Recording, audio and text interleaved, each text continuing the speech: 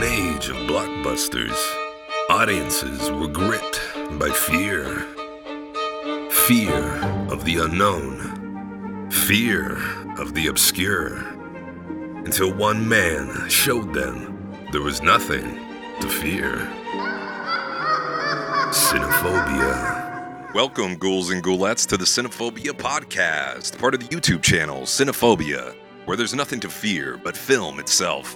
Today, in our second episode of the cast, we delve deep into the newly released flick Once Upon a Time in Hollywood, discussing the film, the role the Manson family plays in the story and pop culture today, as well as serial killers and violence in modern-day cinema. All right, folks, we're going to be delving deep into the rabbit hole in this episode, so hold on to your pigtails, Alice. It's going to be a bumpy ride. I'm your host, JP. Joining us today to dissect it all is fellow cinephile and horror aficionado, Jesus Panetto, writer and audio engineer. Thanks for joining us today, Jesus. Thank you for having me. All right, and also joining us to lend her perspective on the film is true crime enthusiast and my partner in film going, Miss Estella. Hello. Now, let's start off in ground zero, where this whole discussion stems from, and that's movie director Sergio Leone, rising from the grave in order to direct his final film in the Once Upon a Time trilogy. It started off with Once Upon a Time in the West, and then it continued Once Upon a Time in America, and now directed posthumously Once Upon a Time in Hollywood. This is amazing. This is some amazing stuff right here. I really can't believe that he pulled this off. Did they? I wonder if they're going to give him an Oscar. They give Oscars to directors who direct dead. I don't know. Is that a thing? Or Wait, what are you talking about, dude? Leone. He's finished off his trilogy. You know, they dug him up. Now he's behind the camera. He's directing it. It's amazing stuff. No, it's Tarantino, dude. It's Tarantino. You sure? Yeah. You sure it's not Sergio Leone, the director? No, Spaghetti last Westerns? I checked, he's finishing it off. Last I checked, his grave was intact. I mean, no one has touched it or anything. All right. I guess I got my information. Tarantino's gone on the record of saying that I have made that movie. I guess I should have did You a took little the bit. cans, dude. All right. I should have did a little bit more research before this episode. I'm sorry. Let's just go ahead and start this all over again. We kick it off with discussion of Quentin Tarantino's Once Upon a Time in Hollywood, his ninth film. Although technically it's his 10th film, because he actually made a movie before Reservoir Dogs in 1987 called My Best Friend's Birthday, which was apparently partially destroyed in a fire, but you can find parts of it online. So Oh, shit, really? that always kind of confused me. Yeah, you can find parts of it online. It's I didn't know about that either, but I don't know. Maybe it's a good marketing ploy. But whatever the case is, it's a Quentin Tarantino film. It's one of his films, and it's out there, and it's called Once Upon a Time in Hollywood, and we're here to talk about it all. Now, let's start off with where did you first see the film, Jesus? Well, much like any other Tarantino fan, I tried to get a ticket at the New Bev, but it sold out within the first minute. Of course. So I had no choice but to watch it at the Cinerama Dome. Cinerama Dome. Yeah. Over on in Sunset, in Hollywood. Mm-hmm. 70 millimeter, man. What better place to watch Once Upon a Time in Hollywood than in Hollywood Exactly. on 70 millimeter film? Although it was shot on 35, Yeah. right? Yeah. You've already seen it on 70. You also seen it on 35. Yeah, I saw it twice at the New Bev, like 2 weeks after it came out. So after tickets came available again, they had some more showings. You were able to get in. You finally saw it at the New Bev. Mhm. So which one do you prefer, the 70 millimeter or 35, or no difference? Honestly, I love the Cinerama Dome. I think 70 millimeter was the best aspect to watch it in. I know that Tarantino got a lot of flack for filming The Hateful Eight in 70 millimeter because obviously, that movie takes place all in one cabin. One confined little space. Exactly. Doesn't Yeah. really make a whole lot of sense to have Yeah. that big of a scope. Yeah. So at least with this movie, I mean, we were able to get the scope of Los Angeles back in the 1960s. I mean, 70 millimeter is just It's beautiful. beautiful. Just pops off the screen. Exactly, yeah. They have some extra stuff at the New Bev screening of the movie. Oh, yeah, they did, yeah. Well, they have like Rick Dalton episodes. Yeah, they had a Rick Dalton episode, and they showed trailers from the 1960s. Oh, nice. So, yeah, it's a treat. I mean, honestly, I would recommend if you're able to go to New Bev to watch it, check it out. Yeah. I want to get the T-shirts that they have there, the Spawn Movie Ranch shirts. Yeah. Those seem pretty dope. Dude, they even have candy from the 1960s. Like, they really want you to subvert yourself in the environment of the 1969 there. Wow. Yeah. Like made in the 60s? Exactly. Or... Candy from the 60s, soda from the 60s, everything's from the 60s. What was it? Was it made recently, or was it they just pulled it out of a crate and it was like it's been sitting there since the '60s? Like no, it's just replication, obviously. Oh, it's right. Okay, so it's still edible. It's still edible. It hasn't expired. Okay, yeah, exactly. That's good to know. That's good to know. Yeah, I'd definitely love to check it out there sometime. Estella, we saw it together, and we saw it at the Cinerama Dome as well on 70 millimeter, which was a treat. Really nice theater. Mm-hmm. Yeah. Sold out crowd almost. They held the movie up for like 15 minutes for more people can come in, which really pissed me off. Yeah, me too, actually, because I went at the 11 p.m. showtime, and it's like it's already late as it is, so we had to wait like an extra 10 minutes to watch it. Let's go ahead and delve into your opinions of the film. Jesus, let's start off with you. Overall thoughts? Fucking loved it. Fucking loved it. Yeah. Favorite Tarantino film? No, not necessarily. I mean, it's definitely maybe top 5. Top 5? Yeah. Dead or Alive? Yeah. Okay. Mm-hmm. What's the top one? Pulp Fiction, obviously. Pulp Fiction, okay. Yeah. Classic. I know, I mean, yeah, it's just standard. Everybody says Pulp Fiction, but I don't know. It's just, I mean, it is Tarantino at his height. It's like, this is what I can do, and watch me, look at me, see what I can do for you in the future. Yeah. That's basically what Pulp Fiction. Once Upon a Time. Of course, I loved it. I thought it was a great film. Yeah. Filmmaking style, seeing old Hollywood and the production design, the lighting. It is different from his other films. I think that it's he really tried to do something really different in this film as opposed to his other ones. How so? Well, for one thing, it is basically a film of just characters just hanging out, just, there's Yeah. really no incoherent plot to it, really. There really isn't. There really isn't, yeah. It just kind of, some people have said it's like a movie about nothing. It's kind of like Seinfeld a little bit. It just kind of meanders through a little bit until we get to the final conclusion, and then at that point, then it all kind of comes to a head and something actually happens at the end, yeah. Yeah. Yeah. But still, it was fun following these characters around Yeah. and, delving into their lives and getting lost in the whole magic of old 1969 Hollywood and how it looked and the cars and the people and all that stuff, even though there was that undercurrent of sinisterness, underlying, which was about to change America, at that point, which was alluded to throughout the film a lot. Oh yeah, definitely. I mean, there's a lot of that in the film, and I think like it's bits and pieces. He doesn't give it to you right up front. It's just little pieces fed to you throughout the whole entire movie. And I think throughout the whole entire movie, you're just dedicated to following Brad Pitt and Leonardo DiCaprio's characters around because they're just so fucking awesome. I mean, Brad Pitt is like the epitome of coolness. I mean, you just want to be like him and stuff. Yeah. Yeah, they're just extremely likable, man. I mean, I think that had the movie just been both of them just interacting with each other and just going about their day to day, it would have still been an interesting movie. Is this the first movie they starred in together? I think so, yeah. I hadn't seen anything with them before. Good cast. We need a sequel. Quentin, are you listening? Yes. Because, or somebody cast these two in another movie again. Dude, yeah. For sure. They have good chemistry together, honestly. They do. I thought they would be best friends. Mm-hmm. They are best friends. That's technically the movie. Well, I mean, the movie is about these two best friends just like, just navigating their way through Hollywood back in the old days and stuff. I mean, I really wonder how the relationship was between them on set, given that they're the two biggest Hollywood actors. They are. They're literally the two biggest stars and of our generation. I don't know I wonder if egos clashed, because who's the bigger guy? Who has the lead? Who's the top billing in this movie? Well, I would say Leonardo DiCaprio. Obviously, that dude's been in Titanic. I mean, you can't top that. What? No. Okay, we're not going to get started. All right, yeah, really? we'll get into the debate about that. One thing I'd like to point out that I really liked in the film was the cinematography by Robert Richardson, who has done a lot of Quentin Tarantino's films. Oh, yeah. As a matter of fact, all of them since the first Kill Bill, the first Kill Bill film. Uh-huh. He's also worked with Scorsese a lot. He did the lighting on Casino.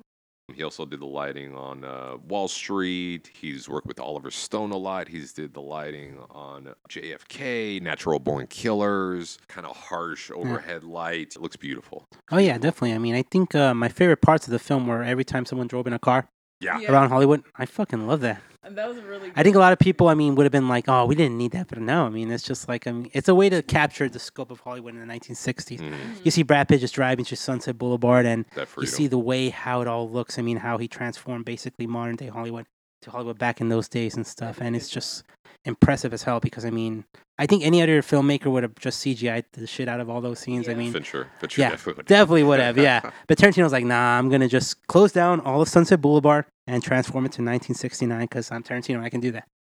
Yeah. Well, when you're QT, you can do pretty much anything. Pretty much. He does stuff in this film that I don't think anybody else would be allowed to do, especially the ending. Now, I don't know if this is something that you want to discuss, Jesus, but you had some role in the production of this film. Yeah, well, I wouldn't say directly. Somewhat. Somewhat. Still, claim it. No. No, I mean, I work in baby. location management for JCL. They basically are the ones who had to close down the streets for them to be able to shoot those scenes. So obviously they shut down Sunset Boulevard for almost a whole day, I believe, which cost them like a large amount of money that I can't really disclose. Okay, fair enough. But yeah, it was kind of cool. I mean, I wasn't directly involved with it. I did handle like paperwork behind it and stuff, but I never actually went on to the actual set and stuff. I mean, a lot of my coworkers did, and they all kept coming back in the office and say like, "Oh my god, I just saw Brad Pitt and stuff," and I was like, "Fuck, man, I'd love to be on that set." I mean, location management, not necessarily what I want to do, but it's kind of cool. I mean, it gives you kind of an insight into the business, how it kind of works. Yeah, that's awesome. More of the, I guess I'm not gonna say the boring aspect of filmmaking, but more of like the tedious like chore work of filmmaking. Like someone has to close down those streets, someone has to get the permits, someone has to hire somebody to go out there and keep pedestrians from going on the set. Yeah, that's basically what I do. I mean, my full-time job. I mean, yeah. Wow. Mm-hmm. Now, were you invited to come onto the set to direct traffic or to put signs up? Or I would have loved to have asked my boss for it, honestly. But they were secretive about it. I mean, it wasn't even called Once Upon a Time in Hollywood. It was going under a different name, so I had no idea about it. What was the name it was going under? I have no idea. I mean, I haven't asked my manager yet. I don't dare. I mean, I wouldn't dare ask him because I mean... They typically do that with big films. With big films, though, just so they can hide the fact that it's like, I think it was Green Terrace or something like that, because I recall getting one of the production assistants coming to my business and stuff, and they were asking for products. Obviously, they got to wear like location vests, orange vests, so trucks don't hit them and stuff, Yeah. And he mentioned like, I'm here for an order for Once Upon a Time in Hollywood. I'm like, really? It's like, oh no, it's Green Terrace or something. Like that. Yeah, like he wasn't supposed to say the name, but he said the name. Yeah. And they later killed him. He was found in a freezer. Well, on the he probably never got hired again. Well, I mean, I haven't disclosed it yet, and just now. I mean, this is the first time I'm saying it. Yeah. So poor bastard. Yeah, God poor bastard. Yeah. One other thing. Okay, one thing that I did not like about the film that I kind of like to point out, and this is a problem that I also had with partially with the Hateful Eight, and this is this unnecessary voiceover that just suddenly pops into the film. Mm-hmm. We start off with the small voiceover from, I think, Brad Pitt about 5 minutes into the film or so. By the way, we're talking about spoilers. We're talking about spoilers. In case anybody listens to this spoilers throughout. Spoilers throughout the film. In case you didn't know, this is a podcast. We're talking about a movie. If you didn't know. We're going to go in depth. Then now you do. We will. Yeah. So Brad Pitt pops in with this voiceover explaining why Leonardo DiCaprio can't drive. He had a DUI, he was drunk, had an accident, this sort of thing. So we pop in with that. So we're kind of set up in the film to believe we're going to have some voiceovers coming in, sprinkled here or there by Brad Pitt, if not some other characters. Yeah, we have it at least twice in the movie, right? It was only 2 times I've had a voiceover. It happened there 5 minutes in, and then about the ending, 3/4 of the way through, right before the ending of the film, it popped in again, this time by a separate character, and this was the stunt guy, Kurt Russell. Kurt Russell was one who did the voiceover. With the second voiceover, 2 hours after the original voiceover comes in, to start explaining why Leonardo DiCaprio and Brad Pitt are traveling over to Italy to do these spaghetti westerns, and the success he had over there, and this actress that he met, and now they're breaking up. Him and Brad Pitt, they can't have this relationship anymore, so now they have to part ways. Yeah. A lot of exposition right there, all thrown in kind of at an odd place, I felt like. So that really threw me for a loop, took me out of the movie a little bit. They did a similar thing in Hateful Eight, where middle of the movie, all of a sudden, Quentin Tarantino himself pops in with the voiceover of a lot of exposition, which I feel, please don't bar me from the New Bev for saying this, is somewhat lazy storytelling, I felt like. And nobody else probably could have gotten away with that if it wasn't a Quentin Tarantino script. Yeah. No, yeah, definitely. I think I agree with you partially on that, but at the same time, I'm thinking like, how would Tarantino have been able to convey those scenes without the voiceover? Right. And maybe a montage. I mean, he could have done a montage maybe, especially at the ending when he does the movies in Italy. Or just keep it consistent. Just have it all throughout the film. Mm-hmm. I mean, not that it would have worked all throughout the film. Yeah. But I mean, maybe just find another creative way in order to convey that information. Yeah. I mean, I guess he was just pressed for time at that moment. He's like, "Oh shit, I got to figure out how to explain the fact that he went to Italy and did all these movies and stuff." Right. Yeah. I think it kind of worked for Hateful Eight though, because I mean, in that movie, I mean, there's an intermission. Yep. Right. So it kind of cuts after one scene, and then I guess someone is kind of trying to explain to you what's going on after that major event that happened in the first half of the film. That makes sense. Yeah. But for the director himself to pop in and do the voiceover, not a character in the actual film, the director who the audience already knows his voice, what he sounds like, what he talks like. I think it's because it's Tarantino. He could get away with it. I'm just thinking right now. Yeah. I'm thinking like if Gone with the Wind had done that, remember when they have their intermission and then they kind of come back in and then maybe Victor Fleming's like, okay, so Scarlett O'Hara, now she has to do this and this and stuff. It's like, what the fuck? But it's Tarantino. What is going on here? Yeah, it's another thing that just totally took me out of the movie. I'm like, oh, I am no longer in a cabin in the Old West. I am now in modern day times listening to a director do a partial DVD commentary for me. Exactly, So that was kind of odd. One thing that I did felt like was the film was a little long.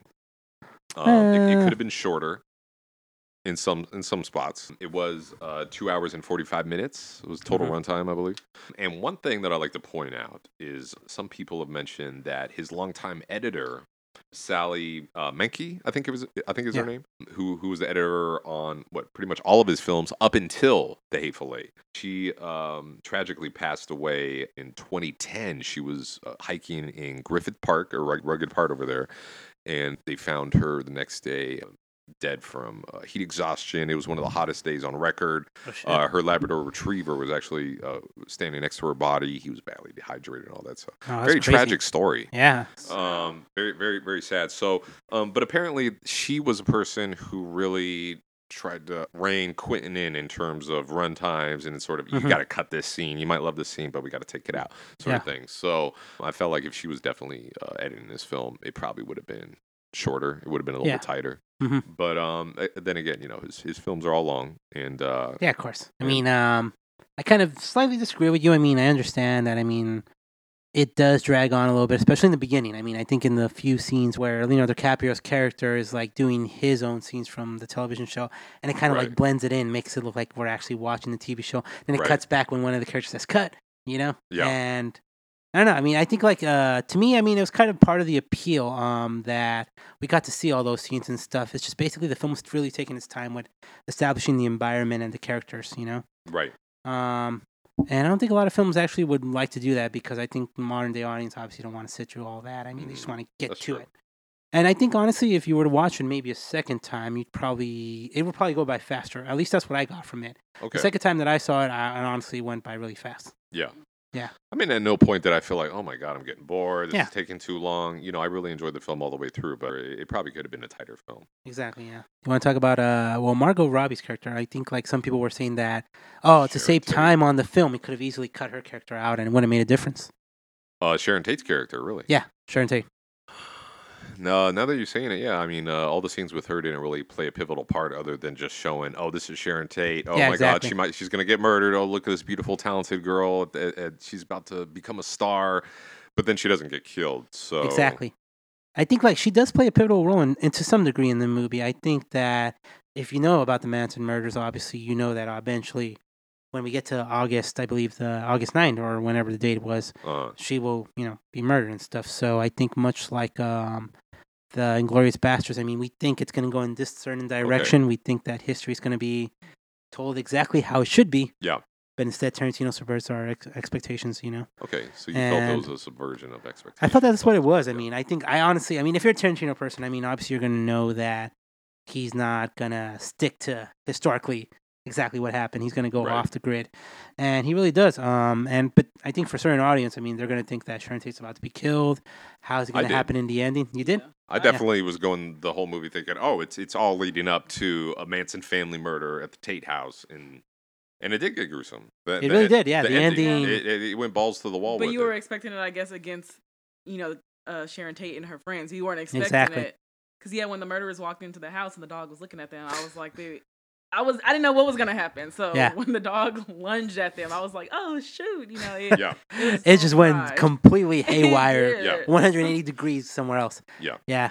I was totally thrown for a loop, and I mean, I guess some audiences, Quentin Tarantino fans, probably could have or did expect the ending based on Inglourious Basterds and how they changed history with killing Hitler and the Nazis. This is where I think that the movie differs from other of Tarantino's movies. Throughout the whole entire film, it really is a movie about just characters hanging out.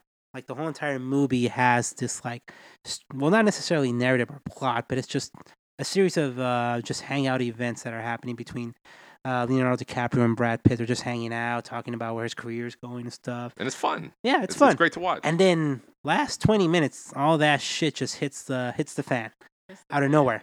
Tarantino's movies notoriously have like all these like violent scenes like throughout the whole entire film. In that regard, it did feel a little tacked on, but I mean, at the end, it just comes out of left field. It really does. It does, but then at the end, you saw that Rick Dalton, Leonardo DiCaprio's character, finally got the entrance, the golden gates opened up for him, and now he's apparently going to be opening up to a larger role in films as leading man, and it was a great thing to see. I would have loved to see, maybe a little aftermath. Yes. Me too. What happened with Sharon Tate? Did she win an Oscar later on? Did Roman Polanski not end up going to? See, now that's where the voiceover would have come in handy. There you go. I joked around with my friends who I watched it with at the New Bev and at the Cinerama Dome that it would have been funny had the film ended and then we cut back to Rick Dalton's character appearing in Chinatown. Like they implement him. Oh, that would have been sick. They implement him in the movie. Take off Jack Nicholson and put like especially Rick since Dalton they did that with him in The Great Escape, right? Yeah, exactly. They could have done that. Put Leonardo DiCaprio. In the movie. They CGI'd him into the old movie, The Great Escape, and they showed a clip of it in Once Upon a Time. So now he's in Chinatown, and his career gets it revitalizes because of that. Wow. Because he met Polanski. Wow. That would have been an awesome idea. Exactly. That would have been a great way to cap it off. Yeah, I thought about that. It's like, God damn it, Tarantino, you could have done that. So, yeah, let's talk about the gruesomeness of the ending, and what did you think about all that? Well, it's technical Tarantino, it's just, when you go to see a Tarantino movie, you're expected to see crazy bullshit, stuff like that. And there was really no violence or anything. There really wasn't. It wasn't until like the last 20 minutes. Yeah. It just kind of just spewed it all at you. Yeah. I think if you watch a movie like Kill Bill, obviously, like I said, you just see like, graphic stuff throughout, but this movie really saved all that stuff till the very end. Now, do you felt it was too graphic? Do you felt that it went a little bit too far with this male character, Brad Pitt, slamming this female character's face against a brick fireplace? Against the brick fireplace, against the glass poster. What do you think? I laughed my ass off throughout the whole entire scene because of how far-fetched it was. I think Tarantino has this thing where, he can make the most violent situations seem very far-fetched in a way. It's just so over the top in a way. Obviously, in real life, if that were to happen, that's pretty fucked up stuff. But I don't know, something about Tarantino, the way he makes these scenes, how he composes them, it just seems so ridiculous, honestly. Yeah, it was really odd because everybody in the audience that we went to go see too was laughing. They just laughed at it. Yeah, it just came out of nowhere. It's just I don't. It's such a violent, horrible thing going on. Especially when freaking Leonardo DiCaprio takes out that flamethrower at the end. Yeah, you just don't see that come out of nowhere. Really? It's like, what the fuck? Throwing this girl in the water. She's already like 3/4 dead. Oh my god. I feel like maybe it was her screaming that made it funny throughout because we just have Brandy the dog. Yeah. I don't remember anybody else's name. Dude, like the sweetest dog throughout the whole entire movie. And then right we get to the end and he's suddenly an attack dog that just bites somebody in the balls. Yeah, I think the sounds of the mauling and her just like, screaming the whole time like the most high-pitched scream. Yeah. I think that made it funny. But that's the thing. He plays it for a farce. He doesn't really project it. If this wasn't a movie, this would just be a completely just violent scene of people getting horrifically murdered and stuff. But Tarantino plays it like, I don't know, like some comedic, like little, like SNL parody in a way. Yeah, it comes across as an SNL parody. It does. Yeah. It's like you're the audience, you're in the SNL audience watching this really comical parody of the Manson, family in a way. Yeah. And you already kind of set up for the comedy with Brad Pitt smoking. Exactly. No, you're laughing right off the bat because he's like looking at the one guy. He's like, are you real? And he's like, yeah. And they're just both laughing at each other. Yeah, and he's like, smoking it. Oh, here we go. That's exactly, that sort of thing. And, it's just a very, very light tone, even though something bad's going to happen. It's the way he edits it. We know it's a comedy scene. We're laughing right at the beginning because obviously Brad Pitt's high as fuck. And, DiCaprio's drinking his alcoholic drinks in the pool. Yeah. But I guess they were all on LCD, right? LSD. Not all LSD. I know. Just Brad Pitt. They didn't have LCD screens back then, actually. They were all on LSD, though, I guess, because the Manson family, I'm sure they were high. Oh, they were high as fuck on. And then he smoked that acid-laced cigarette. Also, they're all just high as fuck, just ready to kill each other drunk, and shit. High, so. Mm-hmm. Wow. I think that's the trademark that Tarantino has. His violent scenes are to the excess that they seem almost unrealistic. Uh-huh. I think if you watch a movie like Kill Bill, like where that the bride chops off one of the girls like arms off, and it's just like blood just spurts out like crazy, like beyond like because human beings only have like 2 liters of blood, right? Yeah. This lady's just like bleeding gallons of blood all over the place and stuff when her arm gets cut off by a samurai sword. The same with like when Marvin gets shot in the face. I mean, just like shots and like just all over the fucking back of the car. So I think he stylized it in a way which makes it like it is graphic, but it's not realistic, honestly. Tarantino has definitely perfected the art of violence. Yeah. In film, much as the way Martin Scorsese has. Exactly. I think he's right on the thin line. He has found the thin line between, what is considered untasteful and considered like entertaining, I guess. And that's a tough thing to do. Exactly. That's a really tough thing to do. He could easily go beyond both sides. I mean, yeah. Yeah. Mm-hmm. Let's just go ahead and delve on to the next topic about Manson and why the Manson family in the movie. We already kind of talked about him a little bit. Well, yeah, I did want to ask. I mean, because Manson doesn't really play an important part in the movie at all, really. He doesn't. You only see him once? He's only once in the film, yeah. He was supposed to be in Santa Barbara or something at the time, right? Exactly. No, yeah. Brad Pitt's character shows up to Spawn Ranch, and then he doesn't get to meet Charlie, Mm-hmm. Charlie's somewhere else. Right. And I kind of wondered, I mean, what was the purpose of having Manson in the movie?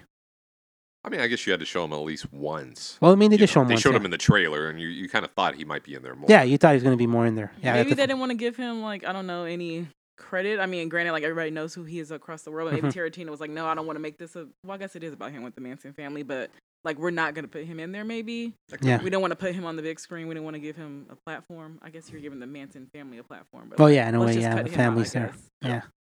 Yeah. In a way, I mean, I think it really it plays a major role to some degree. I mean, I think people will say that, it wasn't really necessary. It was just for that last 20 minutes of the film. But it really does have an impact on the whole entire film in general.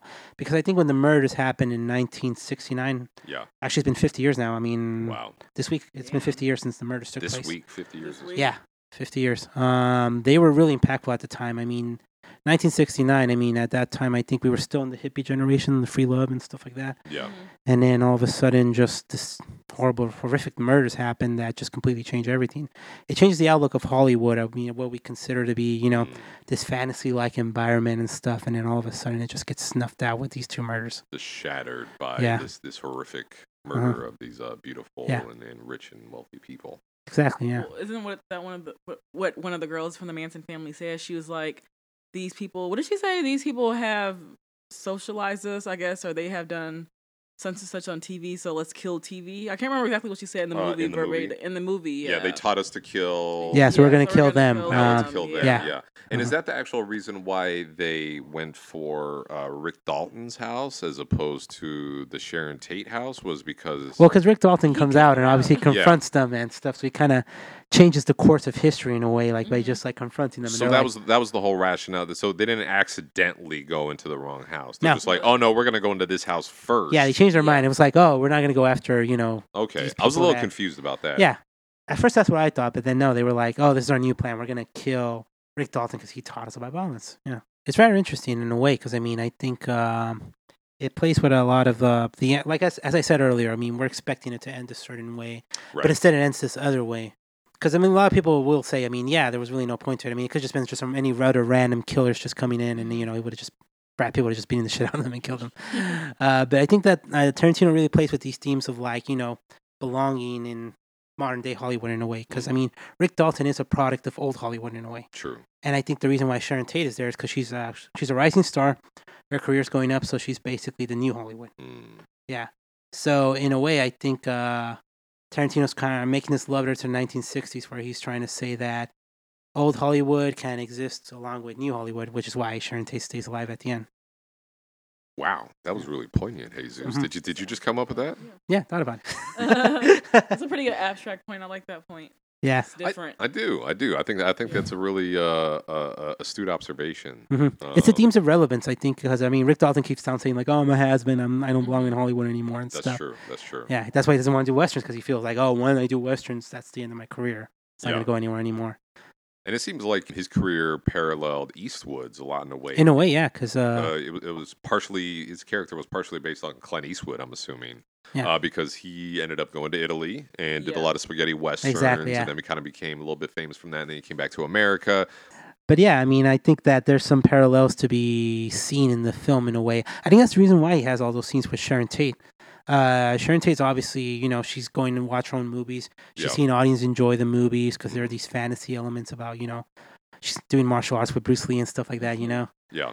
And Rick Dalton is obviously this character who's like, my career's ending and stuff. And I think that at least when living next to Sharon Tate, I got my second chance at, you know, moving into the new version of Hollywood. Exactly. Yeah. I felt like her character could have been a little bit more fleshed out. It could have, yeah. Because I mean, you saw her, and she was just, you know, kind of this just hanging out, bubbly, you know, happy, you know, partying with her husband, and just watching her carefree movies. gal, showing off her feet, her dirty feet. Yeah. Yeah, going back to, I guess, what we were talking about earlier about the parallels of, like, both the career of Sharon Tate and the career of Rick Dalton. I think at that time, I mean, obviously, remember, like, when Rick Dalton says, like, oh, I'm living next to the director of Rosemary's Baby. Yeah.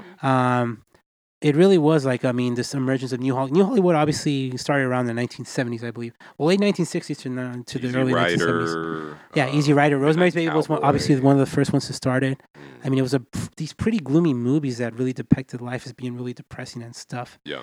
And I think Rick Dalton was really of the romanticized, like, westerns of like an homage to Bonanza, right? Am I pronouncing that right? Clint Eastwood's old TV show, Bonanza, yeah. Yeah. It seemed like it was a little bit more based on the show Rawhide. But yeah, it was really just, I think, like these two different type of films interacting with each other. I mean, it was realism versus romanticism in a way because Sharon Tate's that movie she did with Dean Martin, I believe. The Wrecking Crew. The Wrecking Crew, yeah. Yes. She's watching that movie in the theaters, and it's really this, like, over-the-top, like, fantasy, like, adventure type of movie and stuff. And it's obviously meant to parallel with kind of like the darkness of what Hollywood is now at that time. At least with the reality, not so much with the films, because I mean, obviously by the 1970s we started getting these other different type of movies. Whereas in the 60s you were seeing more beach blanket bingo, you were seeing, you know, musicals, spaghetti westerns and stuff. I mean, just like, I mean, these movies that seem like over the top, which is a bygone genre now. Fantasy. Westerns, in a way, yeah. In a way, they become that. Yeah. Just like Rick Dalton, you know. Yeah. He is a bygone. He's a bygone actor, yeah. Genre. He wants to adapt to the new modern Hollywood. I think that's what his goal of the movie. What's the ultimate goal of the movie? Because I mean, we think that maybe Rick Dalton doesn't have really a goal like every, you know, standard character in any movie. Yeah. But his goal is to be relevant. I want to exist in Hollywood, even though it's changing to something else that it isn't. So I think when we get to all those crazy scenes at the end, where, like, you know, they're both killing off these Manson characters who were originally meant to kill Sharon Tate and end the fantasy elements of the 1960s. Yeah. In a way, old Hollywood is really what ends up saving new Hollywood. Wow. Yeah. Interesting. So do you think that's the point of the film? I think that really is the point of the film. In a way, he's trying to say that we can have both. I mean, we can have our, you know, our indie and our auteur movies, but we can also have the Marvel movies, you know?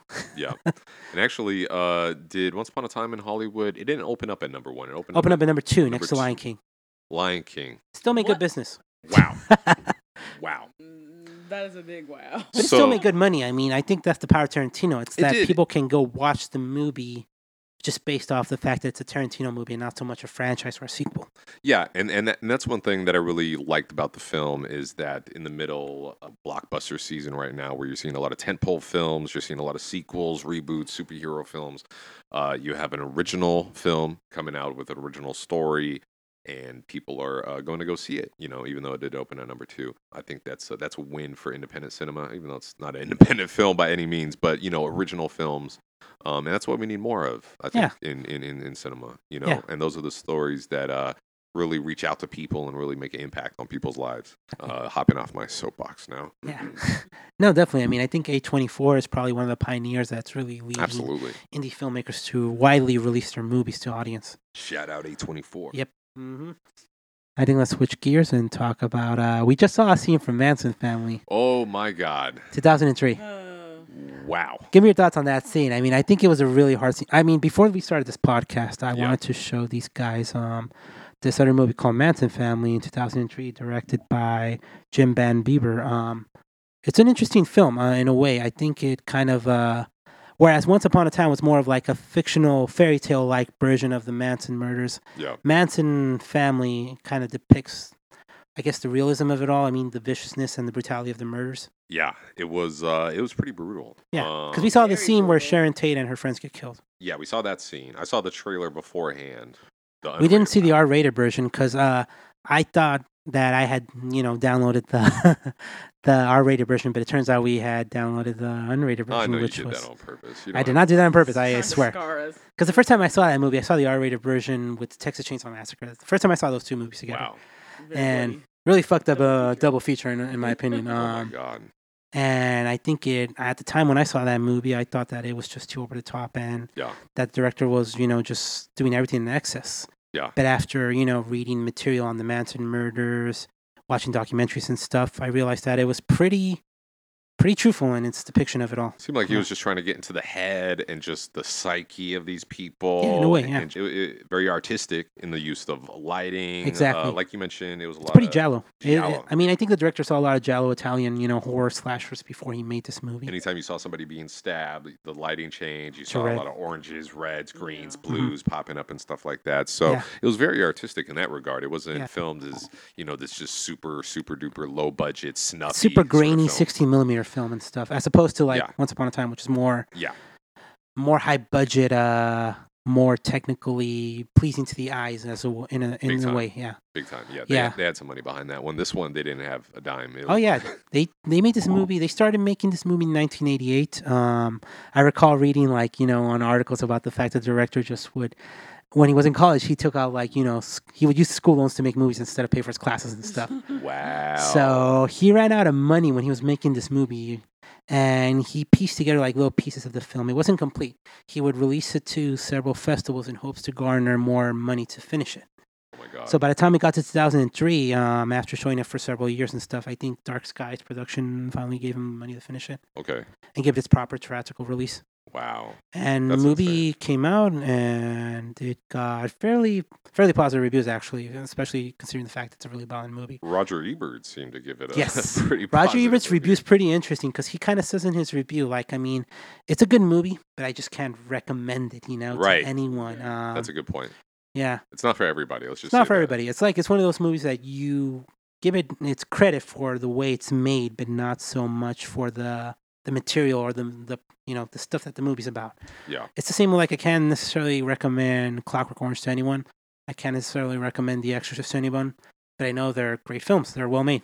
I would recommend The Exorcist to anybody. I mean, Anyone? especially Yeah. by Nah. today's standards, I Really? feel like, a lot of I people don't. might consider it pretty tame. Yeah. The scene where she's kind of, just stabbing herself with the crucifix. I mean, I mean, it's still pretty extreme. That but- was dark, but it was funny. Pretty dark. tame. Pretty It was tame. funny Okay. dark. All right, well, people yeah, even found today's comedy. audiences might sort of laugh at this sort of thing. But yeah, this is just a whole different level. This is Henry, Portrait of a Serial Killer hobo with the shotgun. You need to take a hot shower after you get done watching it because No, that's you how really ugly and do. dirty you feel. I think sort we of only saw obviously 10 minutes of the movie, which obviously in itself, I mean, that stuff's pretty brutal. Yeah.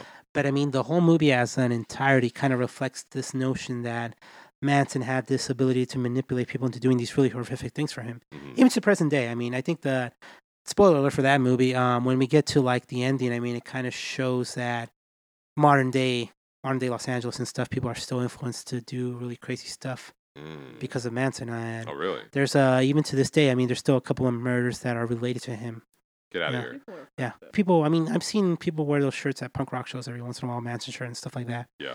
And I don't know. I mean, I don't know necessarily if it's kind of the style of it or just that they believe in the message. I mean, I don't know.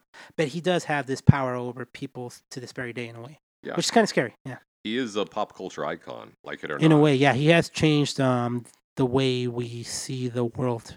Because I mean, obviously, yeah, the hippie generation was all about love and peace, and then Manson just came by and just fucked it up for everybody.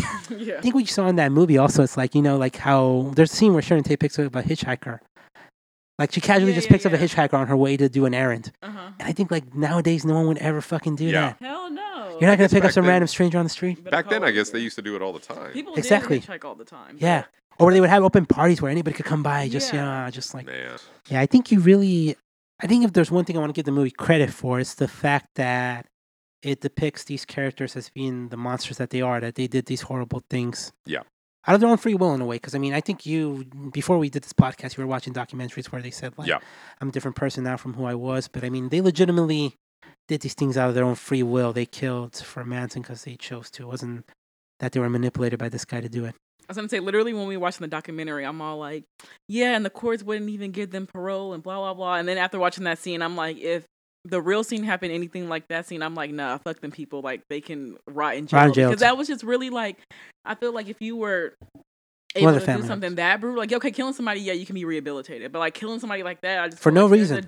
For no reason. No reason at all. There's a dark evil inside of you, and I wouldn't want you outside of a fucking cage, like around me or anybody else. But Tex was the one that delivered the fatal blows to pretty much everybody he killed. But I think everybody else played a part in it in a way. Yeah. Like I forget the name, but that one girl who held it down, Sharon Tate's arm, as she was getting stabbed. I mean, I think she had to take as much credit as much as Tex Watson for those murders. I think regardless, I mean, they were there. They could have intervened. I mean, watching something like that and like not passing out or not throwing up or not even trying to help them or at least running away, I feel like that says a lot about it. No, even the fact that she told her, like, I mean, I don't give a shit about you. You're going to die. That literally was what she told Sharon Tate before she died in real life. It was? She did literally tell her that. I don't give a fuck. I was going to say, I don't give a fuck about you or your baby. Like, yeah, exactly. She did tell her that. And that was something that's been used against her for every parole meeting. Like, these were the words you told her before you killed her. So why should we show you any mercy and release you? Didn't show any mercy to her. I mean, at the same time, just to play devil's advocate, these were impressionable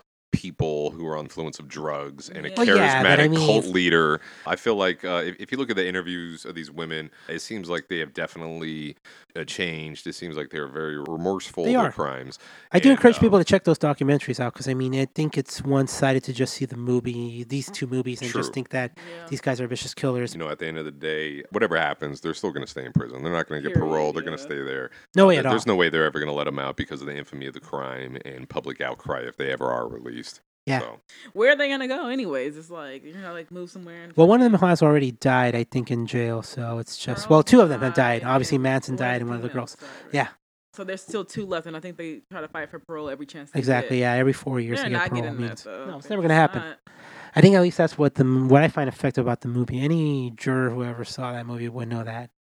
Yeah, I mean, maybe these guys are sorry, but the crimes are just too brutal to forgive. So they're automatically biased. Yeah, any juror, like, no, yeah, they're... Well, I guess when you go to a parole hearing, it's not with the jury. It's just with it's not the jury. It's just, I mean, I guess everybody's biased. Exactly. Yeah, and so I think, like, that's kind of why, obviously, Deborah Tate, I mean, the sister of Sharon Tate, she doesn't really like all these depictions of her sister being killed, obviously. Yeah. Right. There was 2 films released this year about that's right. Sharon Tate, I believe, and Deborah Tate was not too happy with them. I think she kind of wanted to sue them both. But for some reason, we know why. Yeah. We know why she kind of, like, approved Tarantino's version. Right. Because Tarantino kind of, he really, like, turns these, like, really vicious murders into, like, a farce in a way. Like, these guys get the comeuppance that they deserve in a way. Yeah. Yeah. Like, this is what everybody wishes would have happened. Wishes would have happened, this yeah. This would happen if, like, karma, worked all the time. Exactly. If karma existed, these people would have gotten really brutally killed by Brad Pitt. Yeah. And his dog. Yeah. Well, not only will they die in prison, they will live on in infamy by being murdered on film by Quentin Tarantino. Exactly. Yeah. I think that's kind of what Tarantino tries to do. It's the same thing he did with Inglourious Bastards, where it's like, Hitler. Let's make a farce out of the Nazi party and Hitler and all those characters.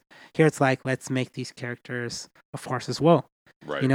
Take away their infamy, take away the stuff that they did, like they mean nothing to history at all. That's why I think, like, he calls it Once Upon a Time, because it's some fairy tale. Yeah, that's true. It's a fictional depiction of, like, what we would like to see. It's like we want our characters to have happy endings in a way. And this movie kind of gives us that happy ending. Mm-hmm. It kind of takes away the realism of what we saw in Manson 2003 and replaces it with more optimistic, like, outlook on the future. Like, things are going to be okay. Sharon Tate's going to have her baby. Rick Dalton's going to have his career come back. Everything's fine with the world. And maybe Polanski won't go, Polanski won't do all those crazy things that we could, go in topic later on. Let's hope not. Let's hope he doesn't. I kind of wanted to switch gears and talk about, like...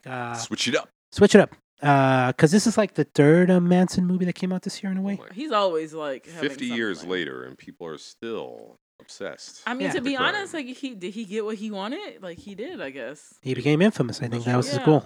Like he was trying to get his music. No. His goal was to start a race war, actually. Well, yeah, actually, shit. But that shit never. It was just ecstasy and drug logic that they were just like, by killing these people, we're gonna start a race war and stuff, And then his songs, which never really became famous, which he made, actually did gain, a little bit infamy later on. I think, maybe even some famous musicians might have covered them. Guns N' Roses did a cover on a couple of his songs. There you go. Yeah. Which is kind of, I wouldn't do that. I feel like that's... There's a lot of heat that they received from the Tate family for doing that. And then this recent movie that came out, The Haunting of Sharon Tate, plays a lot of his music. Really? Yeah. Wait, The Haunting of Sharon Tate. It's with Hilary Duff. It's like, Have you seen it? Is it any good? No, I don't want to watch it. From what I've heard, it's pretty bad. It's I'm not recommending it to anyone. The Haunting of Sharon Tate. Yeah. But it's just done in so bad taste. These are, I think, in my opinion, these movies are literally exploiting these murders. Honestly, that's what I think. I think at least when we saw the Manson family, it wasn't trying to necessarily, I don't know, make us like what we were watching. We do feel bad about seeing that stuff on the screen. Whereas, like, these other movies, they're just playing it for, like, horror movies, thrills, and, scares and, like, little, like, jump scares and stuff like that. And I think at least when we're watching a movie like Henry, Portrait of a Serial Killer, or Silence of the Lambs, we're watching serial killers for what they really are. Right. You depict everything honestly. Don't, like, stylize it to make it a horror film with, like, cheap thrills and stuff, Yeah. I agree. Just present the subject as it is. I think Manson family kind of does that. Is it like hardcore, brutal stuff to watch? Yes, but it's honest. At least I can say that about it. It is a fine line between depicting something in a real life way and treating it with respect and exploiting it. Yeah, I think that if it's something that takes those elements and uses it to make some other type of movie as opposed to what it really is, and that's where it's like I consider it exploitative in a way. Right. Yeah. Yeah, but I agree with you. I definitely feel like they approached it in a very artistic way that tried to give a new viewpoint on it. Exactly. And I know that Tarantino gets a lot of flack for it because every time he releases a movie, there just seems to always be a controversy about, his films in a way. I recall, I'm pretty sure you've seen that video where he released Kill Bill and he has that one interaction with that film critic who said that his film was too violent and he said, like, I recommend it for children and stuff. And critic, she's like, oh, like, why would you depict such horrible, violent stuff? And then Tarantino says, like, because it's fun, Janice. But I think, like, she responds back by saying, like, oh, well, how would you like it if someone just attacked you on the streets with a samurai sword and stuff?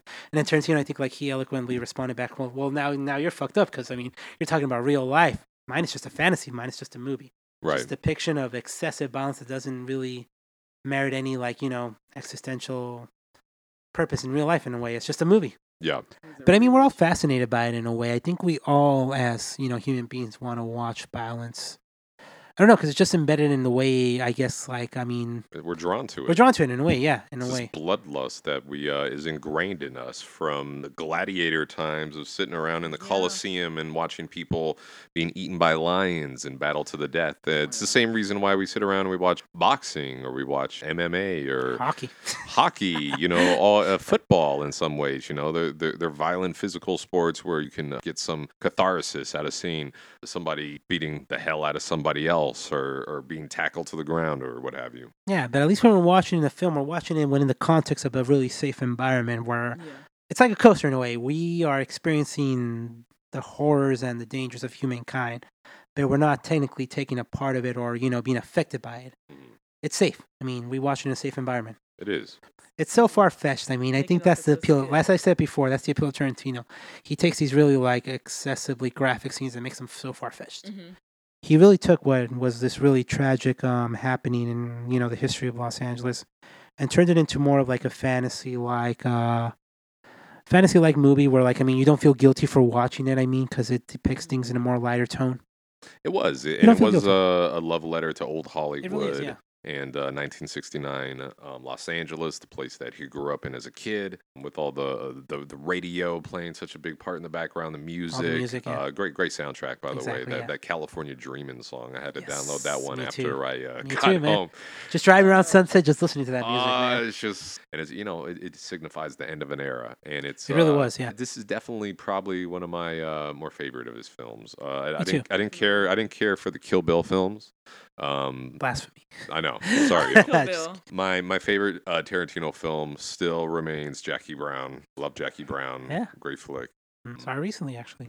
Yeah, definitely. Once Upon a Time in Hollywood. Definitely hit it out the park. And Who knows how many more films he's going to make? I know he said he's only got one more in him. Some people saying it's going to be a Star Trek film. Some people saying it's going to be a horror film. I would love to see a horror movie by Tarantino. Yeah. Speaking of horror films, that scene at Spahn Ranch where you see Brad Pitt going to go check out George Spahn to see if he's actually alive or dead. Yeah. A lot of people said it was the closest that Tarantino has gotten to directing a horror film before, and a lot of people pointed out that it was a really good scene. Very suspenseful, yeah. It was really good.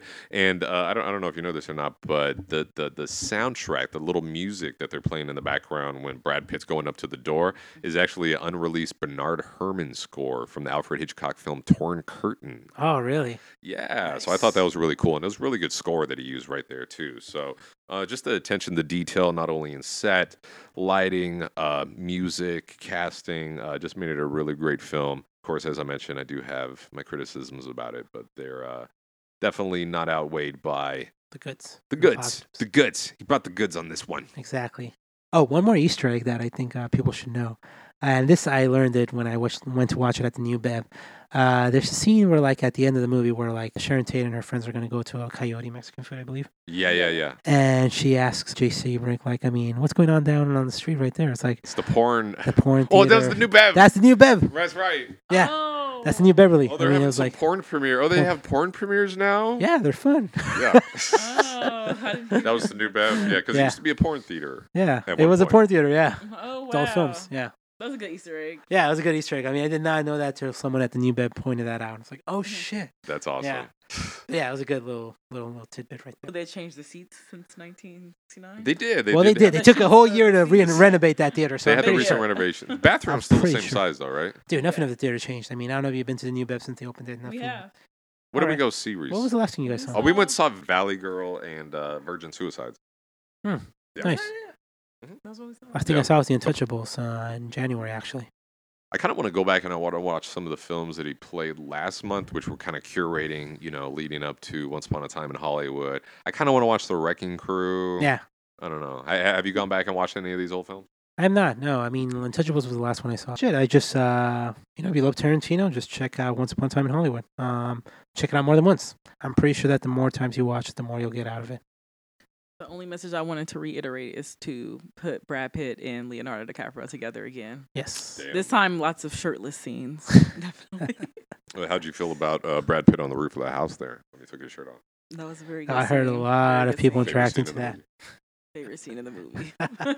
Even though it apparently his character killed his wife. Oh yeah, they kind of We don't know that for sure. Yeah, we don't do know that, but we pretty much do know. It's circumstantial evidence. We don't know. We're never shown the murder. She was asking for it. She was egging him on. I'm sorry, folks. And that's why I think a lot of people forgive him. And plus, he's Brad Pitt. So how are you going to be mad at this guy, right? Exactly. Can't be mad. So that concludes our podcast for today's episode. I'd like to thank our guest for being here, Mr. Jesus Pinedo. Thank you for being on the show, sir. Thank you again. I mean, this is something I really wanted to do. We're going to have you on for more episodes in the future. So, all right, awesome. Hopefully I can work on my voice a bit better. No, you're great. Perfect. Contrast opposite to mine. Exactly in a way, I got the deep one. You got to, play around with it. Estella. Thank you. Thank you for being on our show today. Really appreciate it. It was really fun. Yeah, I think Estella's like casual moviegoer, the one who we're trying to sell our movies to. Yeah. Moviegoer. Yeah. It's really helpful. So thank you so much for being on the show. We had a great time. Join us next time for the next episode of the Cinephobia podcast.